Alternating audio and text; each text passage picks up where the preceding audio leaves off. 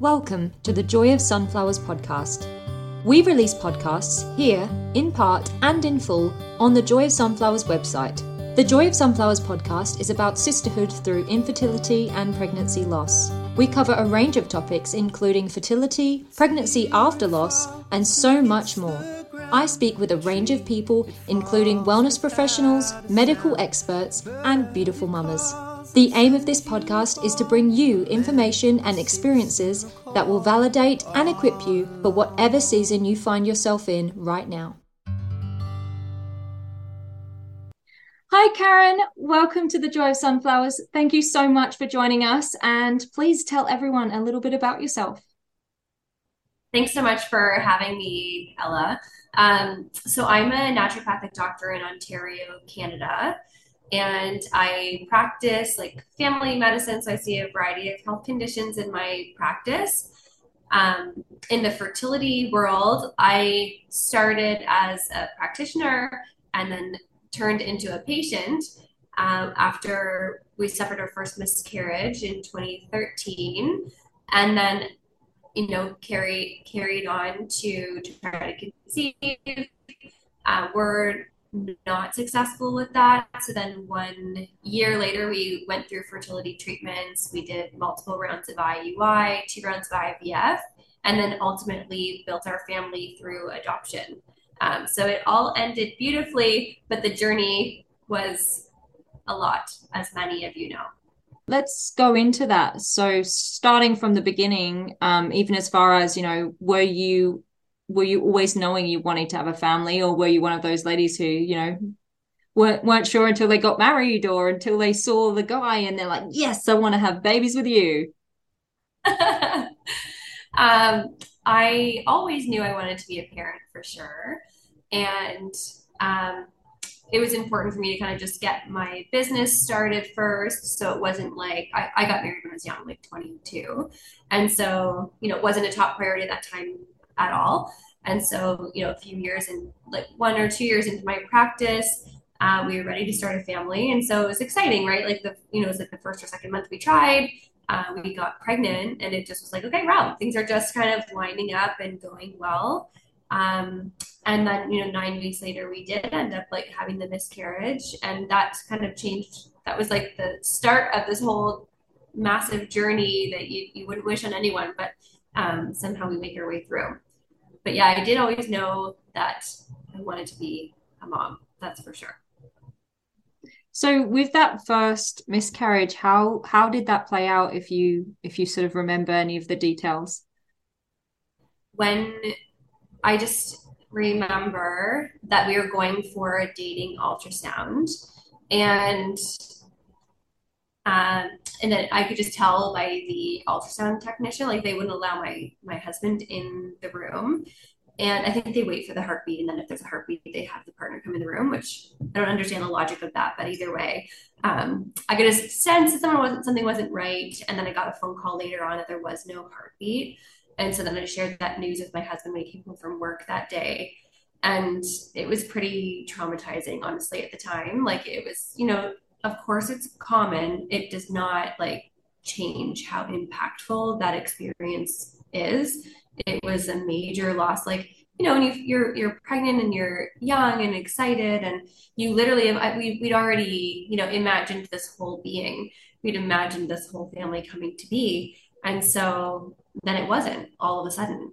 So we did, it was like a natural process of going through the miscarriage. I did not have to have any procedures afterwards, which I was grateful for. I know those can be really challenging. But the emotional toll that it took, like that process was, I honestly think it was like a year of grieving after that. Because there wasn't a subsequent pregnancy, I think that probably played into it too. It was just like intensified this loss and then increasing uncertainty over the course of that time. Yeah, it was painful. It really was a painful time. So you had your loss, and then you didn't get pregnant again? Yeah, I did not get pregnant again. And so after the year, I'd reached out to my medical doctor and got the referral to the fertility clinic. And then we started doing the assessments and stuff. So nothing of significance came up in the testing. So it was like the unexplained infertility.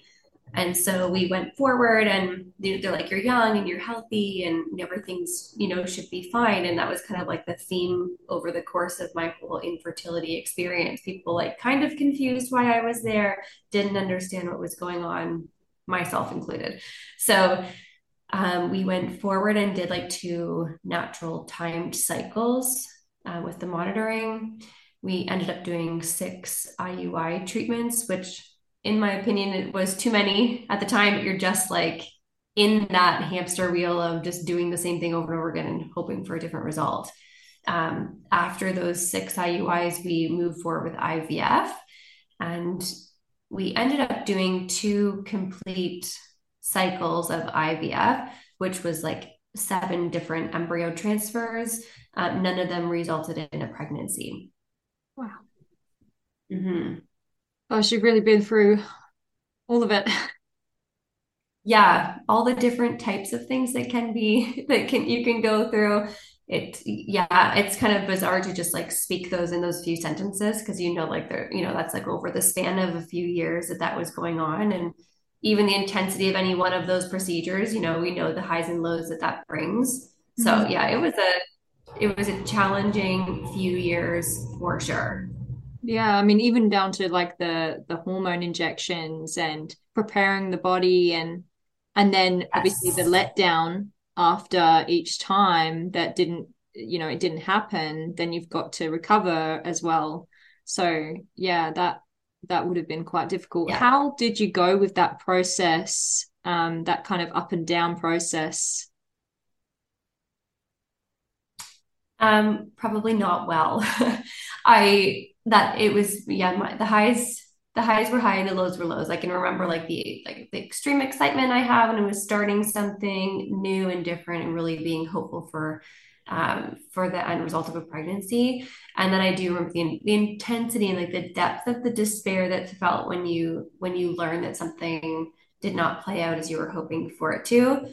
Um, I know for myself, I'm like a type A person. I like to make things happen. And so, alongside doing my fertility treatments, I was seeing an acupuncturist and seeing a natural, even though I am a naturopathic doctor, I was like seeing a fertility focused naturopathic doctor and just like doing every single thing I could possibly do. I can remember at the time taking like 25 like a handful 25 supplements per day, which was like between the multiple practitioners they had me on, and it was just like a pretty like I was just like in overdrive in hindsight, like just complete overdrive and over functioning like as a constant stress state that I was in.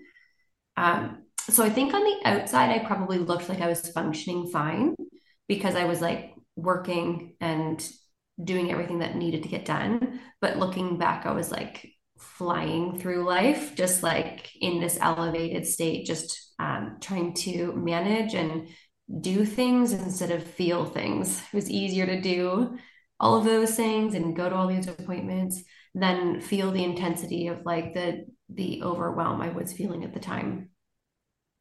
Yeah, and when you got to the end of that kind of period, like how did you make that decision? And did more emotions hit you at that point when you decided that you weren't going to keep going? Yeah, I would say my emotions kind of leaked out in different times through the process as well. Um, but yeah, when I came to completing the second round of IVF, um, I just knew I was done. I was like, I can see myself like I was just actually in burnout mode. And so I can remember even the last cycle that I was on, the fertility specialist was talking about this whole long, intensive process he was going to put me on that was going to induce menopause. And it was going to be like this more than a month long preparatory time before doing the final transfer.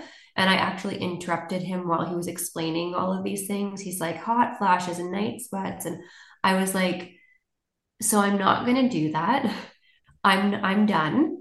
So what's the least invasive protocol that won't interfere with like my chances of this being successful. I don't want to just like wish this away, but I want to do this properly. But there's no chance I'm doing what you're describing, you're recommending for me to do. So at that time, and he knew because at the start of that second IVF, I was already pretty much done, but we decided to do it one more time. And so, yeah, at that time, I was done before I even finished my last round. So when it came as a negative on the testing, I was actually just relieved. Like I could not continue at that pace and with that intensity and with the emotional like intensity. I couldn't carry that on like anymore. So it to me it was really clear that that was my time was done in the fertility treatment world. So I know not everyone's experience is like that. Mm. It just in every cell of my body, like was just like this is like the end. And so that it was relieving for me. Yeah. No, it sounds like it when you make a decision and you're like, I've had enough now. Yeah, I can Yeah. understand why that would be relieving when you found out yeah, it hasn't worked because then you're like, it's over. I'm done. Like I'm finished. Yeah. Yes. Gosh. Yeah. It felt good in a weird way. And I think the reality is like behind the surface, you're kind of like grieving Yeah. this these losses of what you imagined your life to be, what you imagined your experience to be. You're kind of grieving that along the way. And so it wasn't like it all hit me at that time. I think, yeah, the process was over those years. Yeah. So after that chapter ended, how did you move into the next one? So actually, when you'd asked me the question, did I always want to be a parent? I meant to mention that prior to us even getting married, my husband and I, we had had the conversation, oh, we'll have like two biological children, but adoption was actually always a part of our family Oh, plan. We're wow. like, we'll have two biological children, and then we will adopt two children. In this world where you can imagine your family be whatever it's going to be. So before we knew that we were going to be going through infertility, so when we got pregnant, had our miscarriage, like going through fertility treatments was a natural like next step. And then when we saw that through, our natural next step was then moving towards adoption. So it was always part of our plan, international adoption specifically as well, before we even got married. So we gave ourselves a couple of months to just get the clear headspace and give some space between all of the intensity of what we had just been through and gather ourselves. So we actually on purpose just said we're not actually talking about anything to do with family building for a few months Mm. to let each of us on our own just kind of process and heal from what we've been through so we can have a clear mind and make decisions that work for us like in a clear headspace. So then we just started the conversation and the process of adoption. How did you guys sort of start the process? Because obviously you discussed it, you were like, okay, let's do it. Did you go online? Did you call someone? Like how does that process start? I literally Googled like adoption in Ontario, Canada. And then there's a website that comes up. And then it kind of just breaks down all these different, like, local adoption, local private, local public, international adoption.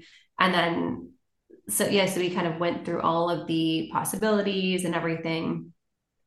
And then we know some people who have adopted as well. So we did kind of have conversations with them throughout this time too.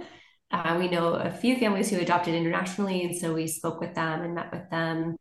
Um, yeah, so then it just kind of lined up. We kind of just went with kind of our hearts at that point, and so we chose international adoption from Thailand.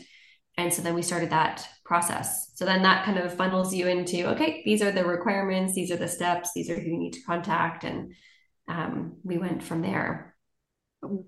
Let's go into the process. So what's the hardest thing that you have to do within the process? Um, it's not the hardest one thing. It's the amount of things that are required all together that make it hard. So the nice thing about pursuing adoption and moving through the process of adoption is that you are checking things off and moving yourself forward. Whereas sometimes in fertility, it feels like you're spinning your wheels and you don't know if you're ever going to gain traction. And so at the time and where we were at, it felt really good for us to be like, okay, police check, check, moving forward. We kind of went through that process. So it's not, no one individual task is super challenging, but there are so many tasks that need to be done, and you try to do that in the most efficient way. So I was really motivated at the time, and I kind of took the reins, went through all of the paperwork. You're preparing your paperwork that's going to be submitted then to Thailand. And so you need to do like a home study, and people come, like your adoption practitioner comes to your home multiple times to get to know you, ask questions, make sure that you're like a fit for adoption.